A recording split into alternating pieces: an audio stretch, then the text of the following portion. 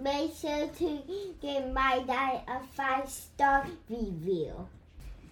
Make sure to like and subscribe to his YouTube. Thank you for listening and enjoy the show.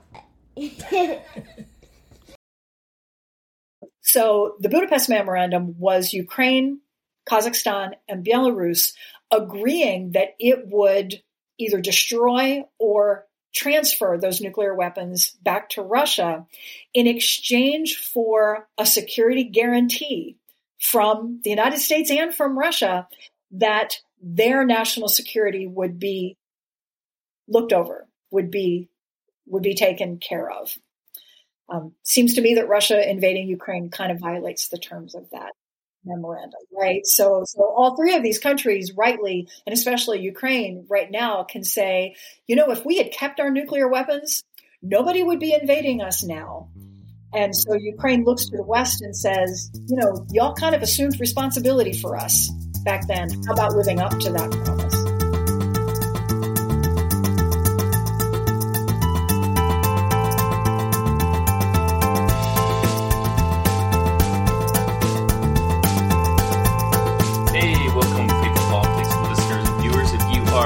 Us on our YouTube channel. I am your political host, Will Wright, and unfortunately my co-host Josh Bertram can't join us as I think he's probably being hacked by the Russians currently. So he will be sitting this one out. But this week we are blessed and honored to have Judy Twigg, who is a professor of political science at Virginia Commonwealth University. She teaches on global health, international political economy, and Russian politics. She's a senior associate with the Global Health Policy Center and Russia and Eurasia program of the Center for Strategic and International Studies, consultant for the Independent Evaluation Group of the World Bank and the Office of Evaluation, and a whole bunch of other stuff on her CV that you guys can read. I'll put it in the show notes. But welcome, Judy. Thanks for coming on the show. Sure. Thanks for having me here, Will. Yeah, and it seems sort of fitting because of kind of the current state we're in with Russia and Ukraine. So I'm just going to kind of get into it and just ask, if you can maybe give us the 30,000 foot view of the relationship between Russia and Ukraine. You don't necessarily have to get into why Russia's doing what they're doing. But I'd love to kind of understand more sort of the history and the background between these two countries.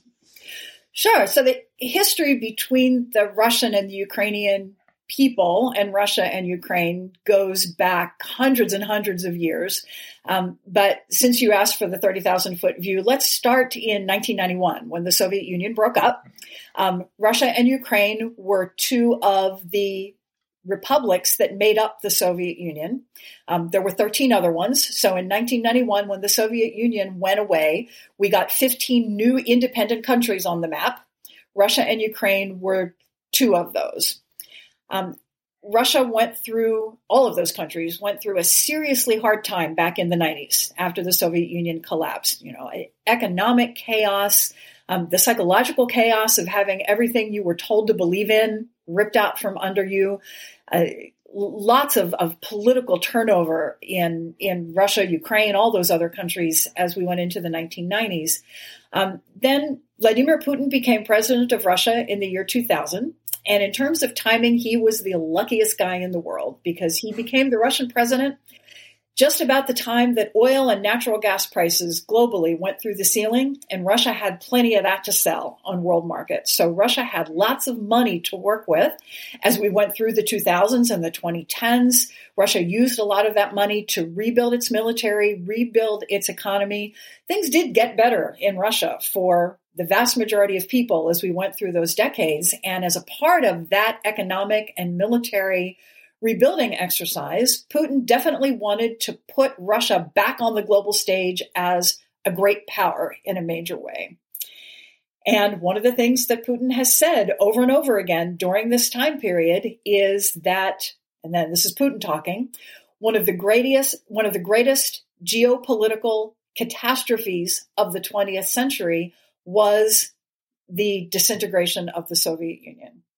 So it turns out he's been telling us exactly what he was thinking all along. We should have been listening to him when he told us who he was and what he wanted. He wants Russia back as a great power, back as a Russian imperial power, as it turns out. He wants to reabsorb a lot of those territories that were formerly part of the Soviet Union, especially ones that have a lot of ethnic Russians or Russian speakers in them. He seems to have this particular thing about Ukraine. And so he's been talking about reabsorbing Ukraine. He actually did invade Ukraine once before, back in 2014. He marched right in and annexed the Crimean Peninsula and the Black Sea, which was part of Ukraine. And he invented Russian separatists in 2 eastern provinces of Ukraine and kind of broke those off from Ukraine. Those have been no-man's land territories with lots of fighting. About 14,000 people killed in the ongoing war over those separatist territories in the eastern part of Ukraine. About 14,000 people killed in that fighting since 2014, 2015. Wow. Now you one thing I'm curious about, this is sort of just a very tangent question, is the way that you pronounce Vladimir Putin's name, like Vladimir? Vladimir. Yeah, that's the Russian pronunciation. Got it. Okay. Because I've been listening and reading Fiona Hill's book on Putin, which is a really, really great read. It was actually recommended by Rachel Vindman last week. And, the person that's reading it says his name in that way. And I feel like such a Westerner, because I'm like Vladimir Putin, but I guess that makes sense. But one of the things in the book, it does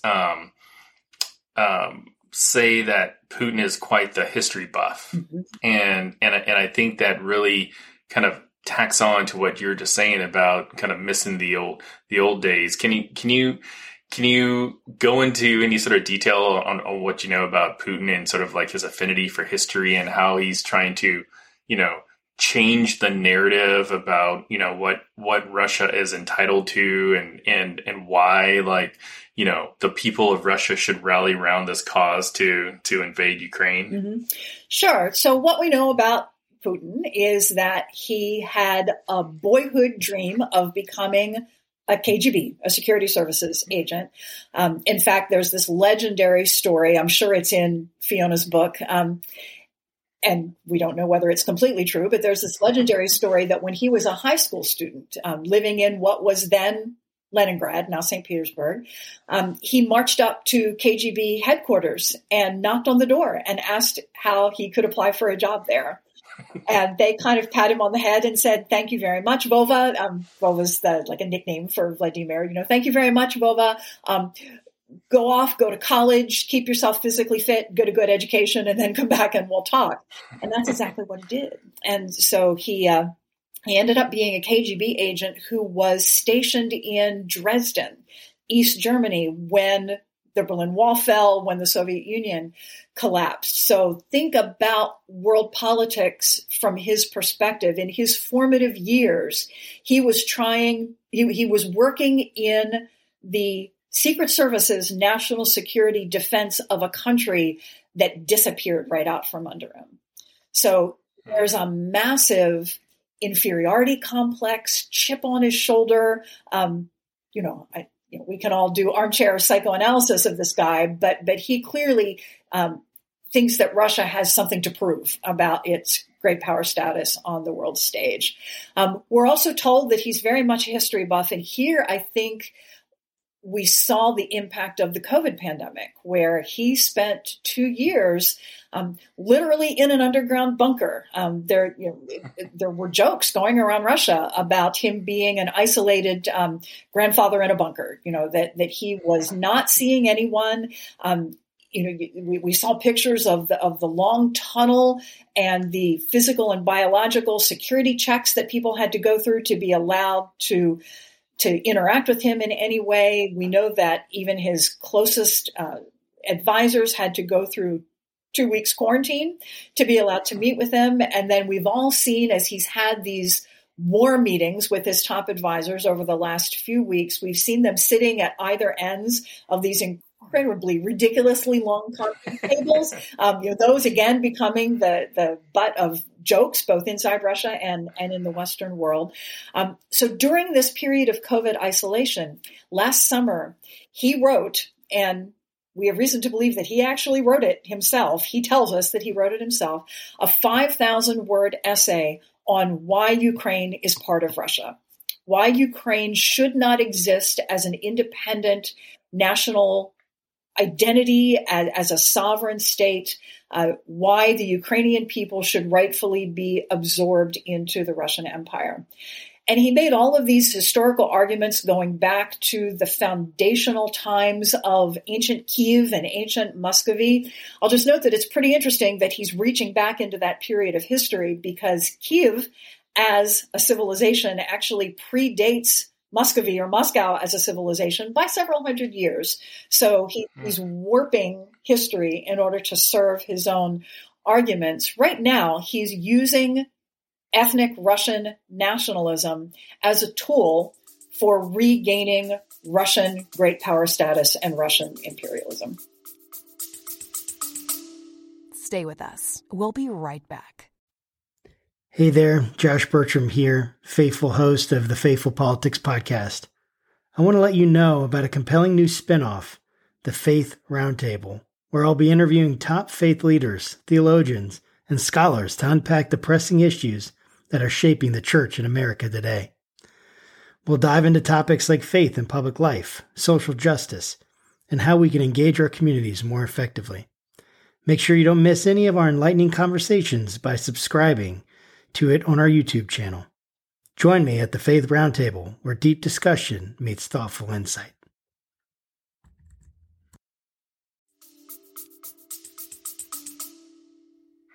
Wow. Now, on the issue of sanction, so I checked again just this morning. Russia is like the most sanctioned country in the world, and the website I looked at said it has 5,581 sanctions currently in place, and which seems like a big number, and I'm sure it is. But I'm curious on like, well, what are some of the immediate impacts you expect those sanctions are going to have, and specifically like just, the small business owner or, the hourly employee, like what type of effect will we see within kind of the walls of Russia? Yeah, these are great questions. So we're in new territory with sanctions here.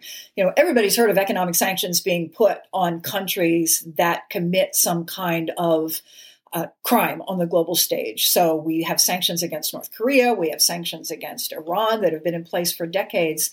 But every country that we've ever sanctioned before has been pretty isolated from the global economy to begin with.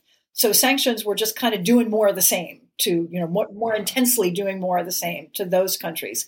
This is the first time we've ever put major sanctions on a country that had been so tightly integrated into the global economy. So this is a new, qualitatively new type of sanctions regime or sanctions environment that's in place with Russia. Now, we did put a lot of sanctions on Russia after they invaded Crimea and attacked eastern Ukraine back in 2014, 2015. So we did a lot of sanctions on specific, like personal sanctions on specific Russian officials who we found to be responsible for that conflict. We put sanctions on any kind of industrial products that could be have dual use military purposes. They were, to be honest, meaningful, but more symbolically meaningful than anything else. So we've really ramped up the sanctions environment since Russia did this ramped up invasion of Ukraine back on February 24th. And this is a big deal for a couple of reasons. One is we already said that Putin was lucky because Russia had lots of oil and gas and other natural resources that they were selling to the rest of the world. We cut off a lot of that so that Russia is now unable to sell much of what it has to offer to the rest of the world. We also froze their central bank assets. In their central reserves, we estimate that more than half of their reserves were in some kind of foreign currency, meaning that, they're holding their national wealth in currency denominated in dollars or euros or some other Western currency. They can't get at any of that money now. So their national wealth reserves just got cut in half virtually overnight. That means even if somebody was willing to sell them products, they don't have the money to pay for it in a currency that would work on global markets. We know that they were hoping that they could get by, at least for a little while, on the part of their reserves that are held in gold. But what we're understanding over the last couple of days is that nobody's willing to buy Russian gold now. Even though technically, legally, they've been allowed to, nobody wants to. No one wants to come under the public scrutiny that would be involved in helping Russia in that way. So there's this almost like self-sanctioning going on by a lot of international traders and corporations that goes beyond even the legal sanctions that have been put in place. We could go farther with the sanctions. Europe is so dependent on Russian oil and natural gas that there's still some of that flowing into Europe to kind of keep them warm during the rest of the winter. But boy, are we seeing countries like Germany, who I never thought would go as far as they've gone. We're seeing a lot of these Western European countries now say we are taking aggressive steps to get ourselves independent from Russian energy much, much sooner rather than later. So this is stunning. This is obviously Russian oligarchs, Russian wealthy people who are being cut off from their Western bank accounts, from their Western luxury apartments and yachts, and the ability to send their kids to expensive European and American schools. All of that is gone now. And we're starting to see those assets seized in, Russian yachts being seized in ports around the world. So the super rich, the mega rich in Russia, who presumably are the elite that might have some kind of influence over Putin's decision making, they can't possibly be happy, right? And then this, much sooner rather than later, is going to start to trickle down into the types of goods that are available to the average Russian, to the average middle-class Russian, and to people who aren't doing so well economically in Russia. They're going to find everyday goods and services more expensive. They're not going to be able to buy iPhones. They're cut off from YouTube, Facebook, Twitter. Instagram is a huge platform in Russia where a lot of medium and small businesses advertise their services and find customers. That got cut off as of today. So through all these various channels, Russians are going to find their economic opportunities and their economic lives shrinking and constrained in a major way. It's going to have a big impact on the average Russian standard of living. Yeah, and I'm wondering how the soldiers that are fighting for Russia, I mean, how are they getting paid? And how's that going to affect them? I mean, I'm assuming that any sort of, reserve that Russia has in their treasury is, being pinched, and people that aren't getting their paychecks, while they're fighting in Ukraine are looking at that wondering okay, if me being here, I can't even afford, food for my family, then why am I even here? What do you think about that? So what a great question, Will. And it opens up a lot of the things that we're starting to hear that help us understand what exactly is happening with the Russian military and with the war effort. So a multi-pronged answer to that question. The first is that we've all heard the stories and seen the videos of Russian soldiers looting Ukrainian homes, Ukrainian villages, Ukrainian shops as they move into Ukrainian territory. That's because the Russian military supply lines aren't getting the food and fuel to them that they need. So it's not even a matter of paycheck. Even if these Russian soldiers had money, they don't have anything to buy with it because they just aren't getting access to the basic supplies. So we're starting to understand the shortcomings of the Russian logistical effort in this conflict. We're also, I think, starting to understand the brilliance of the Ukrainian military tactic of getting in and interrupting those supply lines to try to cut off, and try to cut off the Russian supply and shorten the degree to which they can make military inroads into Ukrainian territory. A second prong of the answer to your question is just who these soldiers are who are fighting for the Russian military. The secrecy around the planning for this Russian military operation, we now understand, was so tight that it was just Putin and a very small number of generals and other advisors around him who knew that this was going to happen, that the invasion was going to happen, and what the plan was. So not just your average soldier in the field, but even your mid-level and some of your top-level Russian military commanders weren't briefed on the plan. They didn't understand what the strategy was. They didn't know what the orders were going to be until the moment that they received them. So that meant you had a lot of these Russian kids, these are young kids, right, in their late teens and early 20s, who thought they were going to Belarus or to the eastern parts or the western parts of Russia for military exercises over the last couple of months, right, going back into the latter parts of 2021. They had no clue that they were about to be ordered to go into Ukraine. And so a lot of these people, even up to the junior officer level, had no idea where they were, why they were there, what on earth was going on. And we've heard the interviews with some of those soldiers who have been captured by the Ukrainians, being allowed to do video calls with their moms back home and say, Mom, I don't know where I am. I don't know what's going on. I don't know when I'll be able to talk to you again. This is not a good operational situation for the Russian armed forces. Then we have things at the top level. One of the stories that has come out in the last couple of days, and again, this isn't verified, but it's a story that's coming from several different sources. We do know that Putin has ordered the house arrest of his 5 top FSB, the successor to the KGB, the Secret Service units, the Foreign Security Service units. He's ordered the house arrest of his 5 top spies, basically, in Ukraine. So what's going on there? Obviously, Putin is highly dissatisfied with the kinds of intelligence information that he was getting out of Ukraine about what would happen when the war started. And a couple of things there. One is that it looks like this might be a story of corruption. And just popping up to 30,000 feet, I think at the end of the day, when historians write the tale of this war, corruption is going to be one of the through lines that runs all the way through the Russian military's failures in the early parts of this campaign. It looks like those top security officials that Russia had working in Ukraine were supposed to be spending a lot of money basically buying Russian agents in Ukraine.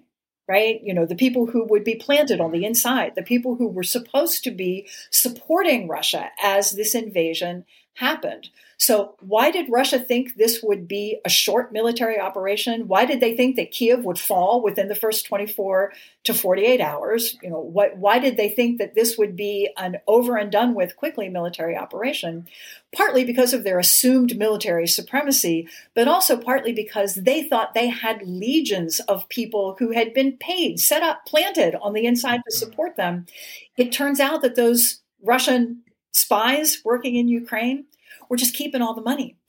They weren't doing what they said they were going to do, and buying off all of these Russians on the inside, or these Ukrainians who ostensibly were going to be working with the Russians on the inside. So bad intel going all the way up to Putin because of corruption. So getting back to your initial question, what about these Russian soldiers who aren't getting paid? We have reason to think that Putin was told that the soldiers who would be fighting on the ground in Ukraine wouldn't be these relatively poorly trained young conscripts. Putin thought that it was going to be all volunteer professional army troops of Russia's in Ukraine, and that's not the case. Gosh, oh my goodness, that's crazy. I mean, yes, this is crazy. It's like, yeah. it's almost like at what point do we reach like, you know, diminishing returns where you know, you're just not getting what you pay for, and or if you're paying for it at all, and I've always thought, I shouldn't say I always thought, but since this started, I just thought there would come a time where there's a saturation point where the people are going to be fed up. All of his CREP leaders are going to be very incompetent. And he's just going to find himself like alone, and nobody's going to follow orders. And the whole thing is just going to come crashing down, and, you know, he's going to launch a nuke or something like that. You know, I mean, I just don't see how this can end in a way where he maintains his dignity. Am I wrong there? No, I completely agree with you on that. You know, what happens? What can possibly happen now? What's the end game that Putin can spin as a win when he has trumpeted so much false anti-Ukrainian propaganda inside Russia, right? You know, the story on Russian state media now, which is completely controlled by the Kremlin now. They have, in the last couple of weeks, shut down the very few remaining sources of independent media that still existed in Russia. So now it's even illegal, punishable by up to 15 years in jail, to refer to what's happening as a war. You can't even call it that. This, you know, everything is painted as Russia trying to save Ukraine from the fascist and the Nazis that are operating inside Ukraine, right? So the Jewish president of Ukraine, Zelensky, is a Nazi, right? Yeah. So you end up with a situation where Putin's own propaganda is painting himself into a corner. How can he spin a win out of the situation with anything less than a total occupation of Ukraine, or at least a regime change in Kiev to a government that's more sympathetic to Russia? So that leads to the kind of worry that you just spun out, Will. You know, does Putin find himself backed so far into a corner that he feels like he has no alternative but to resort to extreme measures? I think we're already seeing some of those extreme measures with the change in tactics, where now they're just indiscriminately bombarding and sieging Ukrainian cities and having less and less regard for civilian casualties. So that's already the action of a man who finds himself backed into a corner and doing things that would have been unthinkable a couple of weeks ago. If he gets backed into the corner further, as this war drags on into a war of attrition, you know, it's really hard for the invader to win a war of attrition, right? You know, the longer this goes on, the more the advantage accrues to Ukraine in military terms.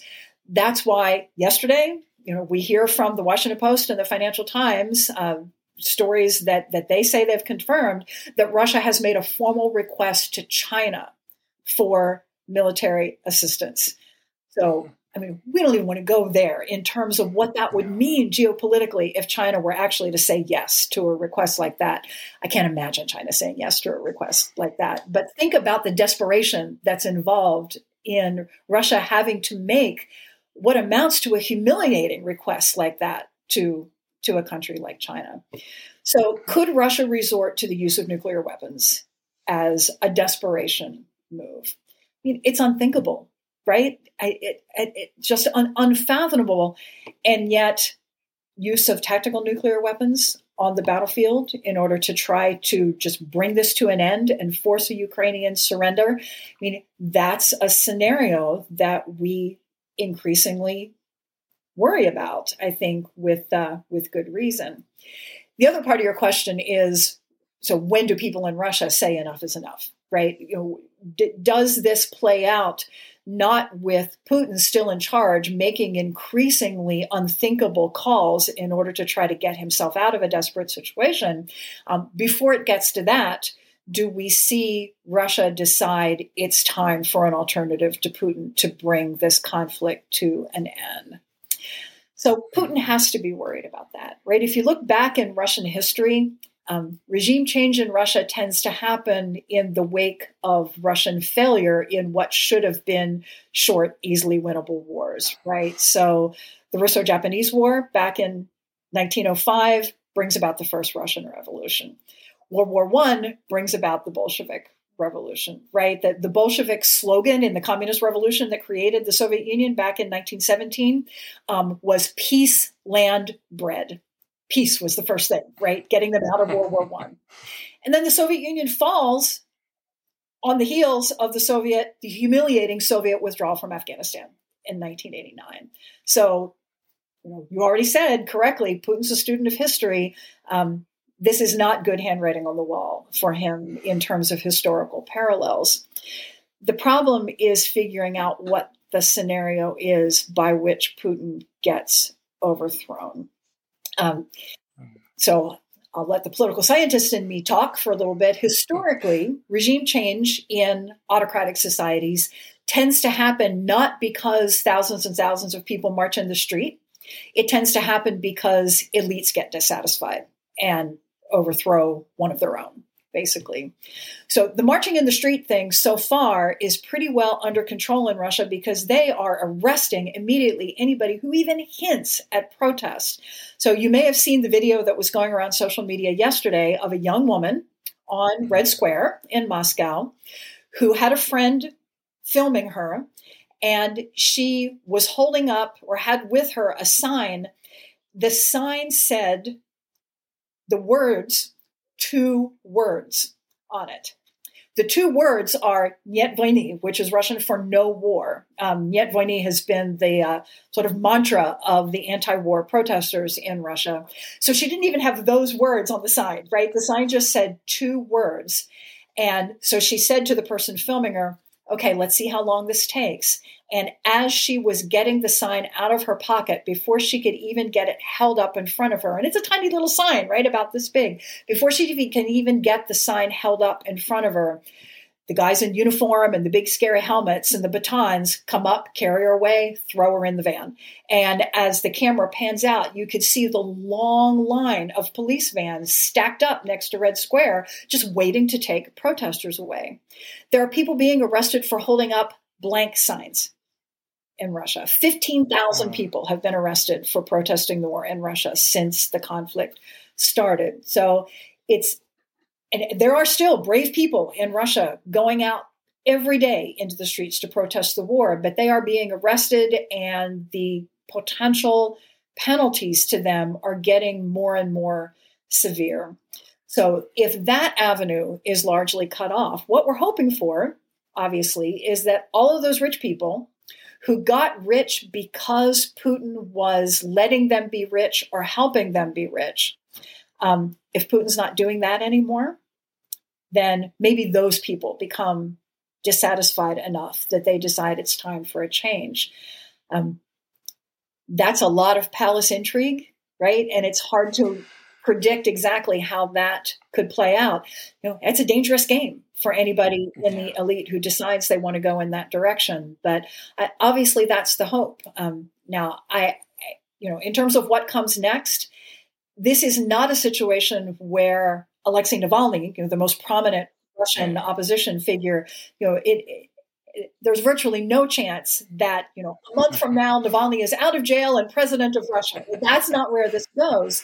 Where this goes is with probably, an equally sort of oligarchic, autocratic figure becomes president of Russia, but it's someone who doesn't want to bleed money anymore because of this war.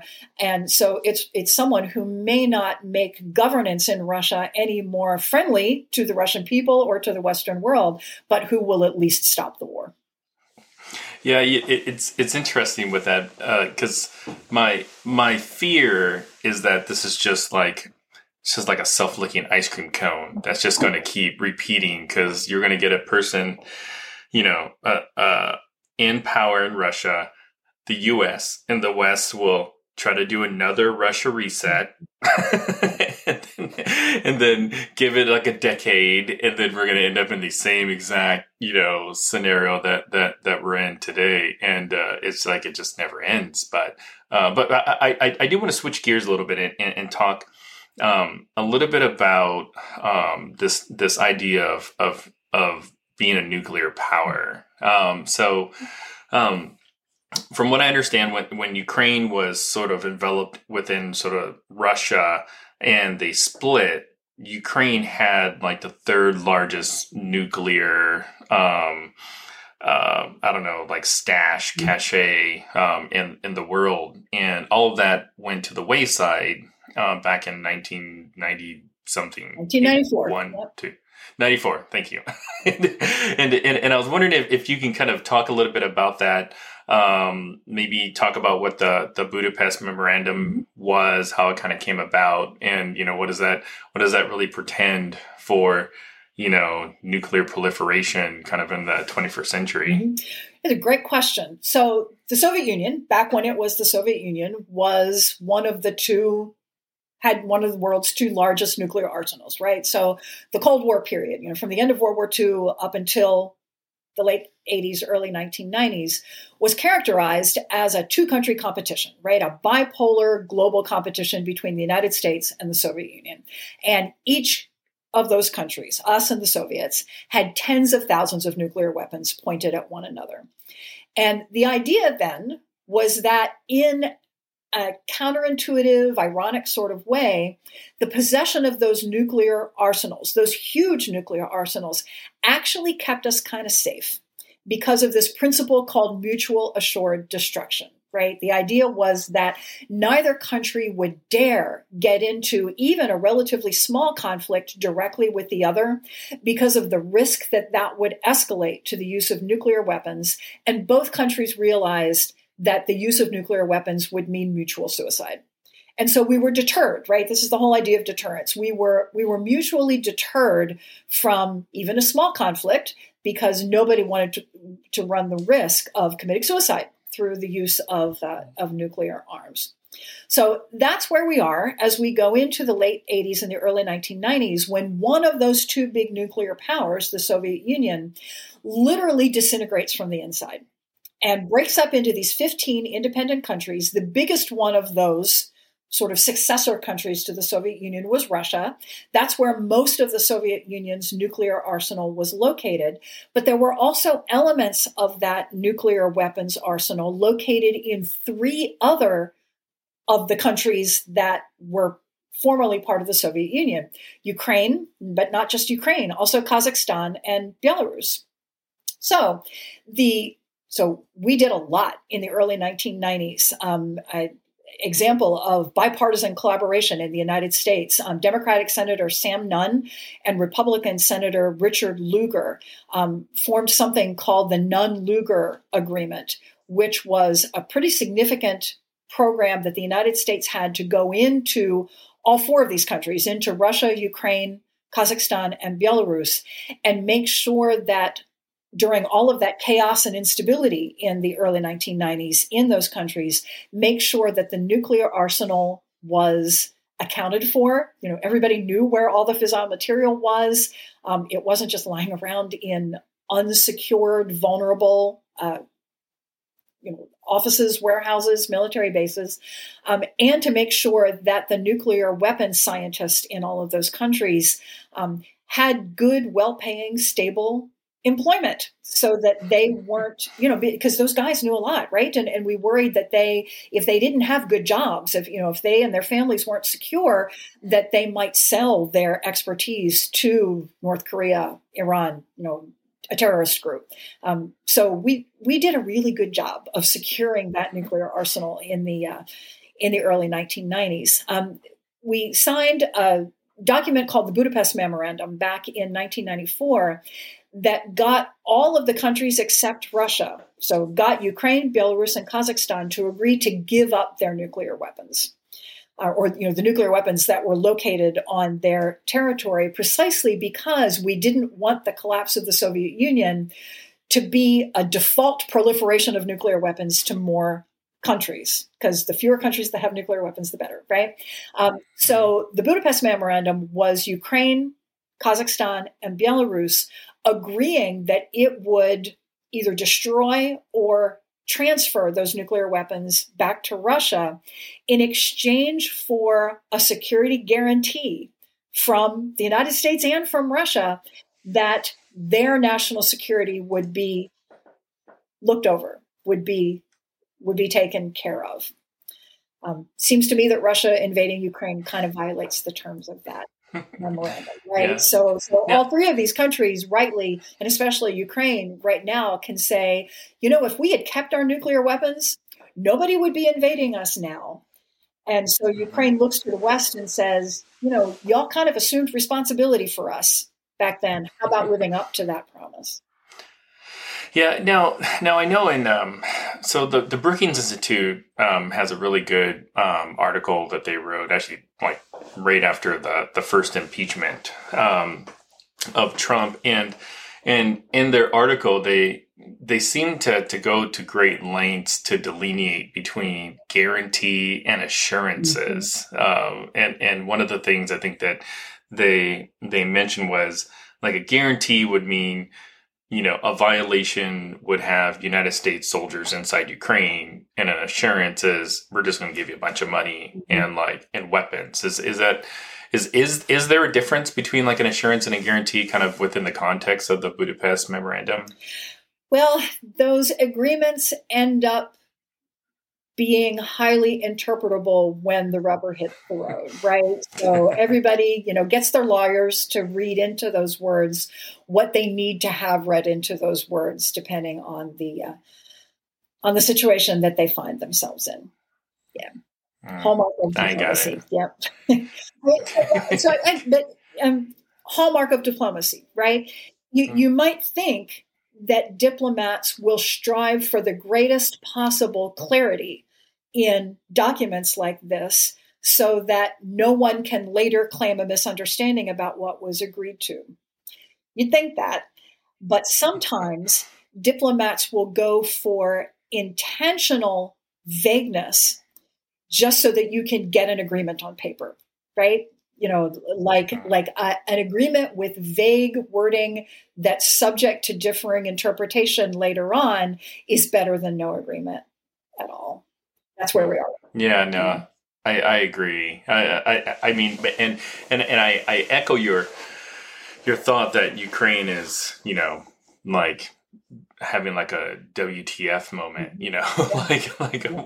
like why did we do this, and what's to keep them from, kind of taking the path down the road of, hey, I think maybe we should we should sort of jumpstart this nuclear program again, because, look what happened. And, and I'm curious on what you think Iran or North Korea is thinking right now. I mean, here we are trying to restart the Iran nuclear talks again, and North Korea is still just doing their thing. I mean, like, what are they thinking, seeing all this kind of unfold? Mm-hmm. Well, I think they're looking to this to see what it tells them about Russian vulnerability, Russian stature, because some of these countries have looked to Russia for diplomatic assistance. They're definitely, North Korea in particular, is looking to see how China comes out when all of this is over.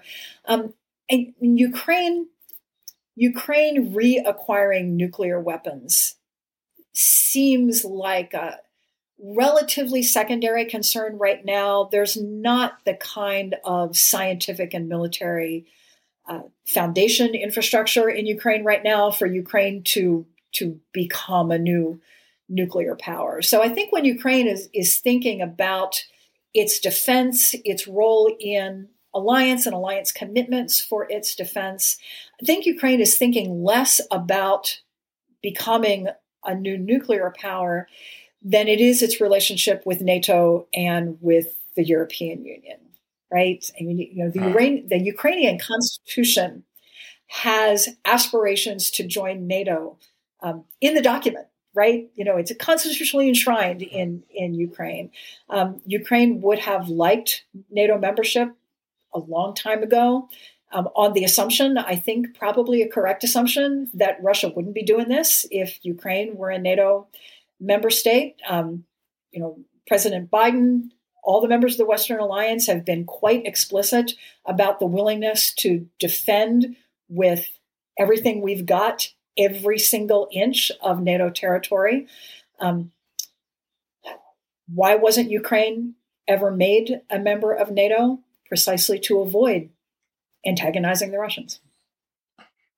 Wow. Now, I know that the Ukrainian people, I mean, my hat's off to them for just stepping up. I mean, I see these images of like this grandma, in the prone position with a rifle, or the grandma going up to the Russian soldier and offering them like sunflower seeds, and I think to myself, like, just the for the lack of a better word, like the cojones on those people is just, it's inspiring and expected. I mean, when you think about the Orange Revolution or the Maidan Revolution and all that, you see a people that can come together for a common cause. But we don't really know that much about President Vladimir Zelensky. So what can you tell us about who he is? So imagine Jon Stewart became president of the United States, right? It's not a bad parallel. So Jon Stewart has a political science degree from William and Mary. Zelensky has a sort of government and law undergraduate degree. He then became a comedian. So Zelensky was an actor and a comedian.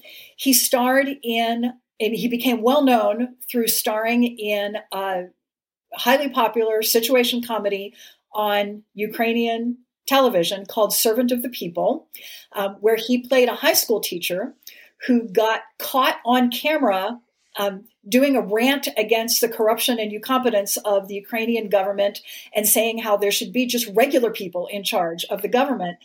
In this TV show, that video that one of his students took went viral on social media, and it ends up with this high school teacher becoming president of Ukraine. So he plays this sort of accidental president of Ukraine on a TV show and then ends up being elected president of Ukraine. His popularity prior to the war, public approval rating was somewhere in the 20s, right? Ukraine had incredibly contentious politics, many, many different political parties in their national parliament, issues with corruption. Ukraine has come a long way since the Maidan Revolution back in 2014, 2015, but it was still a highly fractured political environment. And the war has, as you say, Will, united the Ukrainian people, not surprisingly, in an incredibly impressive show of military strength and national solidarity. And boy, has Zelensky stepped up as a brave, effective, brilliant wartime leader. Turns out that being an actor, put him in the right place at the right time, right? He's needed to control the information environment. He's needed to win the propaganda war, and he has. Yeah, it's like proof that not all TV personalities can destroy a country. Right. Not naming names, but contrast there, absolutely. And just to remind, I mean, I understand that yours is a very much bipartisan show intended to bring people on the two ends of the American political spectrum together. But so I'll just state a fact here that at Trump's impeachment trial, the impeachment was about basically bribing a foreign leader. That foreign leader was Ukraine Zelensky. That the setup was Zelensky in a phone call was asking Trump for more Javelin anti-tank missiles, right? Those are the anti-tank missiles that are defeating the Russian military right now. So Zelensky, years ago was asking for more of those, anticipating exactly this kind of Russian invasion. And Trump's response to Zelensky's request for more javelins was, I want you to do me a favor, though. And the favor was investigating Hunter Biden, now President Biden's son, who sat on the board of a major corporation that was doing business in Ukraine. So that perceived tit for tat was at the core of Trump's impeachment trial. Yeah, and on that, in that same vein with Trump, so there's a lot of, I don't know, like people on the right that, to include Trump himself, say that none of this would happen if Trump were in office, and to kind of avoid just my immediate disgust to that statement. I am curious on what you think about that, number one, and would there be, or could you see any benefit in Trump being president during this moment in time, against, and have a voice kind of with what's going on right now? Mm-hmm. Trump was explicit in his desire to weaken or disintegrate the NATO alliance. I think Putin didn't even consider making a move like this during Trump's presidency because he didn't need to. He had an ally in the United States in President Trump. I think that calculus changed when President Biden took office, because President Biden made it clear that he was not a friend of Russia and would stand up to Russian aggression. So I think the idea that this wouldn't have happened if Trump were still president, I think that's actually the reverse of the actual logic that applies to this situation.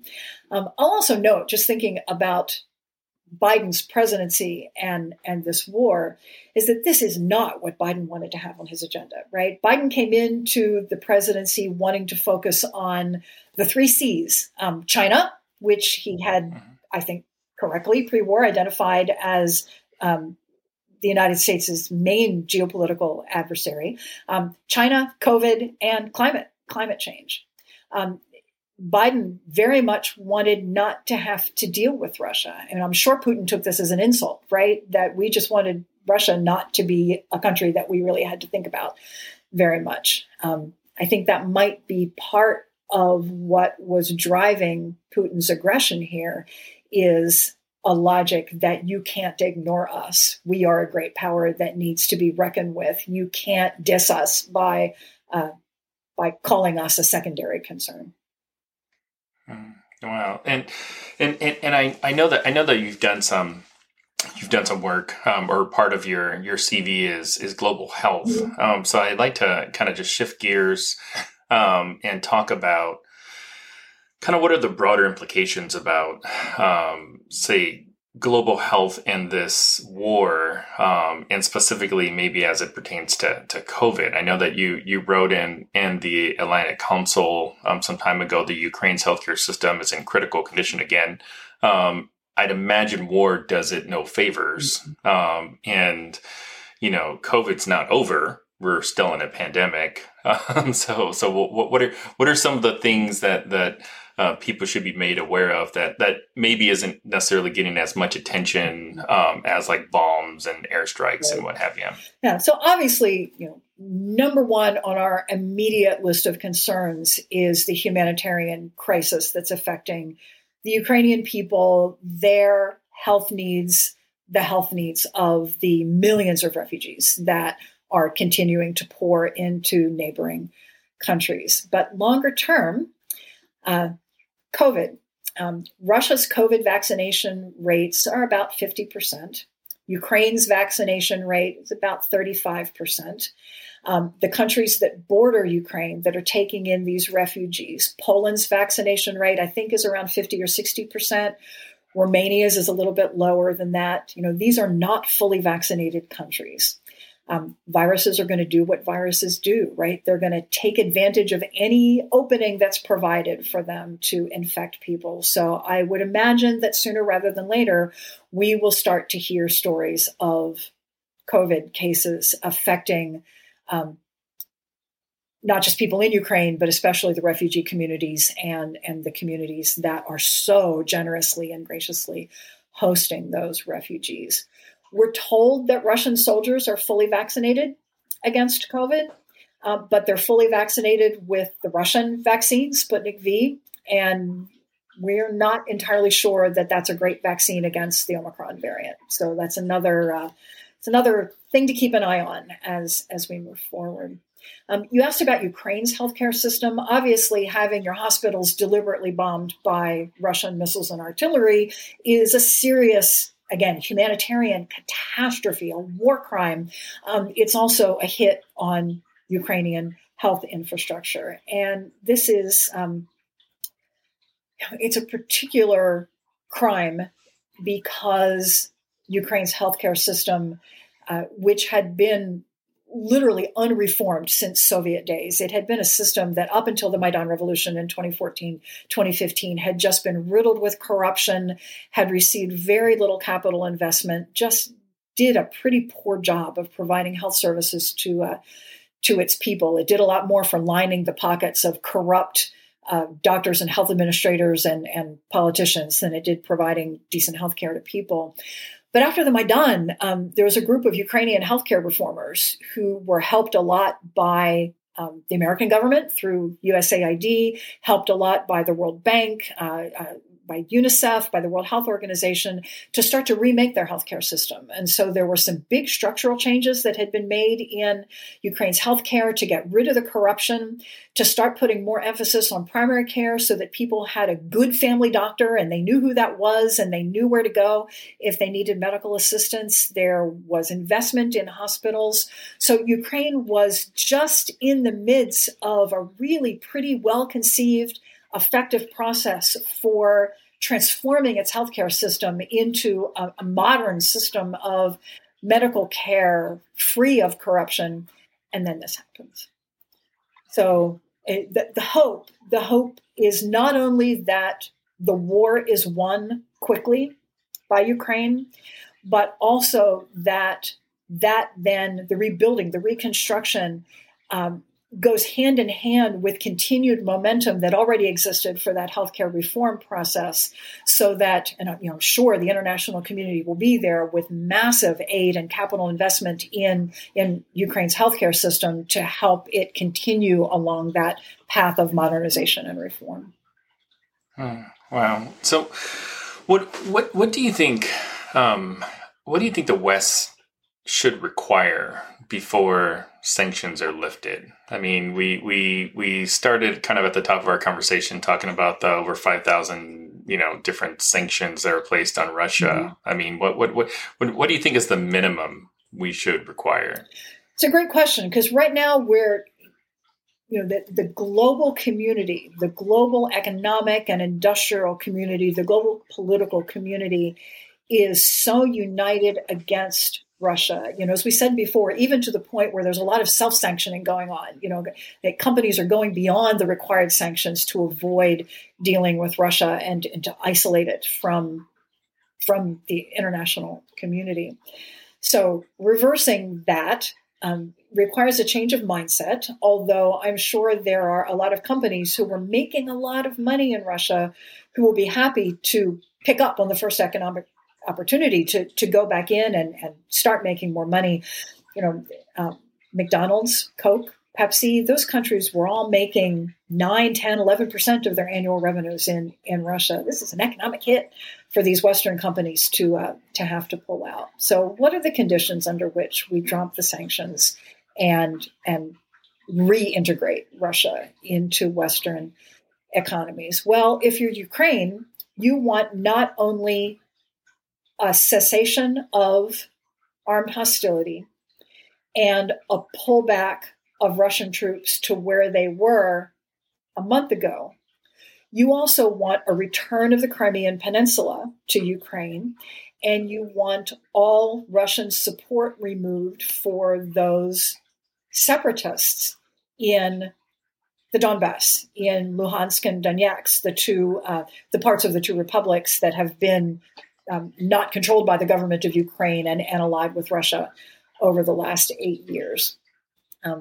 That's that's what you want if you're Ukraine, right? You want your land back to pre-2014 borders. Diplomatically, I think we may have to acknowledge that that's going to be a very difficult sell.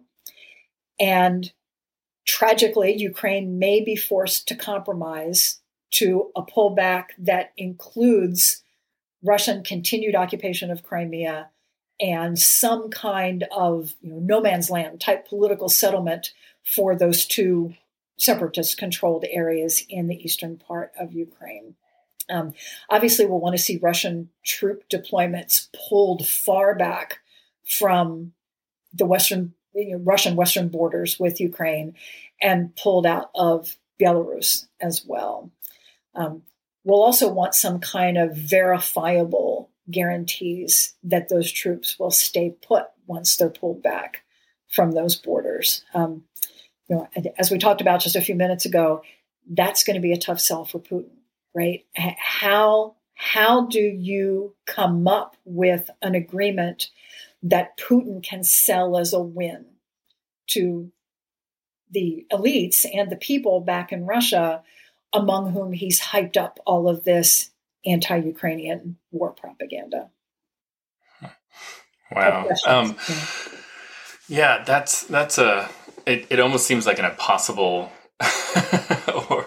or it just seems like it's not going to happen. If I were a betting man, I would say none of that is going to happen. And it's really sad, but so kind of to the idea that the only way this ends is with one of the two extremes. Either Kyiv falls and there's regime change and you end up with a Ukrainian government that is friendly to Russia, Putin wins, or Putin is gone.